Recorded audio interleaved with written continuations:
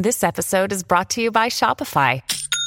Forget the frustration of picking commerce platforms when you switch your business to Shopify, the global commerce platform that supercharges your selling wherever you sell. With Shopify, you'll harness the same intuitive features, trusted apps, and powerful analytics used by the world's leading brands. Sign up today for your $1 per month trial period at shopify.com/tech, all lowercase. That's shopify.com/tech.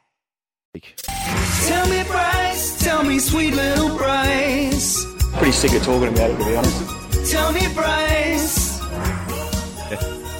Very nice. Don't you dare get sick of talking about anything from now on, because you're a media guy on the radio. It's your job. It's really trending that way, isn't it? It is trending that way because we're only a couple of weeks into your radio career and you're doing such a bloody good job. So, and I've got my own song, so I think I'm winning. So cop that. I'm winning. So what this is, Tell Me Bryce, is we like to go into the inner sanctum, into the mind of Bryce Gibbs, who gives us something that's, everyone else doesn't get access to, because mainly you've probably been there. It's relevant this week because of North Melbourne's situation. They're a mess, to say the least. To sum it up, 3 recruiting staff have either been sacked or gone to different spots. Of course, North Melbourne, the coach, David Noble, there's been a bit of a turbulent time with him, and reportedly some things that he said to his players. He had to apologise and all those types of things. On top of that, Jason Horne-Francis was cautioned for taking a trip home to Adelaide without informing the club. Can we liken this to any situation that you were in at Carlton, where the pressure externally is just huge and probably internally as well? And for a player, and very much a required player, and probably someone even in the leadership group, what's it like? It can be extremely difficult, and obviously the North Melbourne stuff has played out during the week, and they just keep having things pop up, don't they? You've just mentioned some of the external stuff. You've even got some of the recruiters packing up and leaving.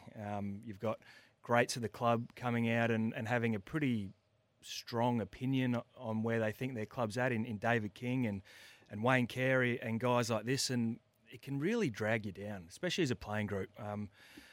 I certainly found, or was in this situation at Carlton probably a couple of times over the journey, and it can go one of two ways, I suppose. Things can just keep bobbing up and keep weighing you down, and it can just turn into even more of a disastrous year, or the playing group need to come together, and the only thing that's really going to get North out of this rut is on-field performance. So the playing group needs to come together. They need to look each other in the eye, and it might seem a little bit wanky and a bit bullshit, but they need to come together, look each other in the eye, and say we need to do something about this, because we can't control what's happening with people's jobs, with what the media are saying, with if our president comes and hijacks the presser, which has happened as well. They need to come together. This is what we're going to do for the next couple of weeks, and they only need to focus on a couple of weeks at a time. This is the sort of performance we're going to put out on the field, and if we can do that, we can slowly turn this around. And it's only going to be hard work and coming together and on-field performance. That's the only way that they can get out of this hole, I think. So is there, North's in such a state where no one's expecting them to win at all. Can they put up performances that people would be satisfied with, that supporters would be satisfied in? Were you in a situation where it wasn't really about winning, it was just showing some spirit and showing a brand of football that's at least competitive? You don't want to have honourable losses. Like, as a player, you don't go out there just to lose, but lose in a good way. Like, that's not what anyone's about, I don't think. So internally, the conversations they'll be having will be that we want to win. Whether that does turn into an honourable loss, if that takes a little bit of pressure off externally, fantastic. But they need to start showing something, and it starts with their leaders, their leadership group. Jack Zeeble needs to be the one really running this hard and driving the standards and driving how they're training, how they're preparing, all the little things that add up during the week that come out on game day. They want to be doing everything right. And just having as less distraction as possible, really, because the more you listen to it, the more it can affect your mindset, affect you during the week, and ultimately it comes out on a Saturday afternoon.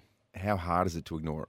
Like it's there. If you know that your name or your club or your workplace is absolutely in all the headlines, it's on social media, it's in the papers, it's on the TV, how the hell do you get away from it? Well, and social media and these sort of things that are around now are as big as and as influential as they've ever been. So it's nearly impossible to ignore it altogether. But if I was a North Melbourne player at the moment, I'd get off social media altogether.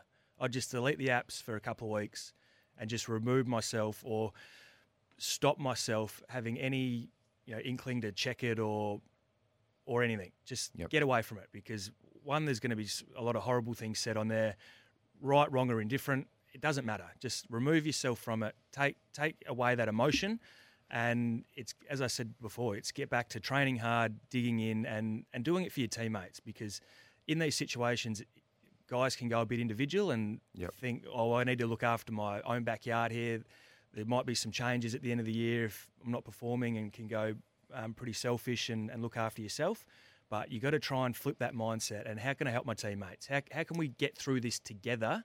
It's far more easy to get through as a collective than it is as an individual.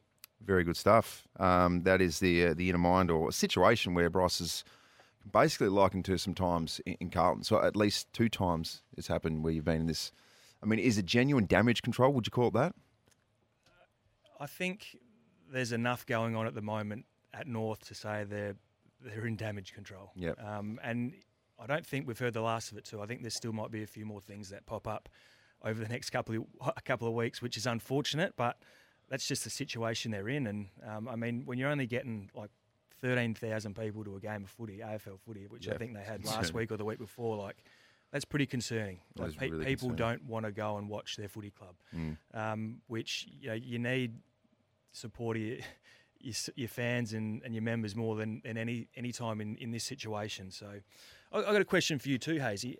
What about from a media point of view? Like, how do you guys see this situation? I mean, it's a part of your job when teams aren't going well, players aren't going well. You need to be reporting on these things. You need to be creating conversations. Do you guys lick your lips in this situation? Are you looking for blood in the water? Like, on the flip side, as a people in the media and press, like, this is probably a golden situation, isn't it? Is it? Is that the perception, that the media absolutely lick their lips? Was that the perception for players and certainly, I think from players, absolutely, yeah. Until you actually sit on the other side and you see how both sides work, you probably don't have an appreciation for actually how it plays out on the other side. So probably from a player's point of view, you probably do see the media as the enemy. Yeah, and absolutely, you can feel that sometimes from the players particularly. But you'd have to ask absolutely everyone, but it's not the fun part of the job to try and stalk players, particularly when it's a negative situation, to try and, when Port Adelaide was 0-5, trying to ask these big questions or do this big digging and seeing if Ken Hinckley's job's on the line, all those types of things, because it's very, very negative. There would be people that would absolutely thrive in a situation like that, but most reporters are human, and football supporters as well. So in particular, I want Crows and Port to win each and every week because I want to see them both do really well. So there would be some people that would love a situation like that, but for the most part, it's much more fun. It's more comfortable if everyone's winning. So, I mean, the journalists would also, they're football fans, they'd want to see you guys do well as well. But I dare say you didn't get that vibe most of the time. No. Well, not when you're in North Melbourne's position. So, no. Yeah, that's the way it goes. And there's always someone down the bottom of the ladder. There's always someone struggling more than most. And it's their turn at the moment, and only themselves can get them out of this. Very well said.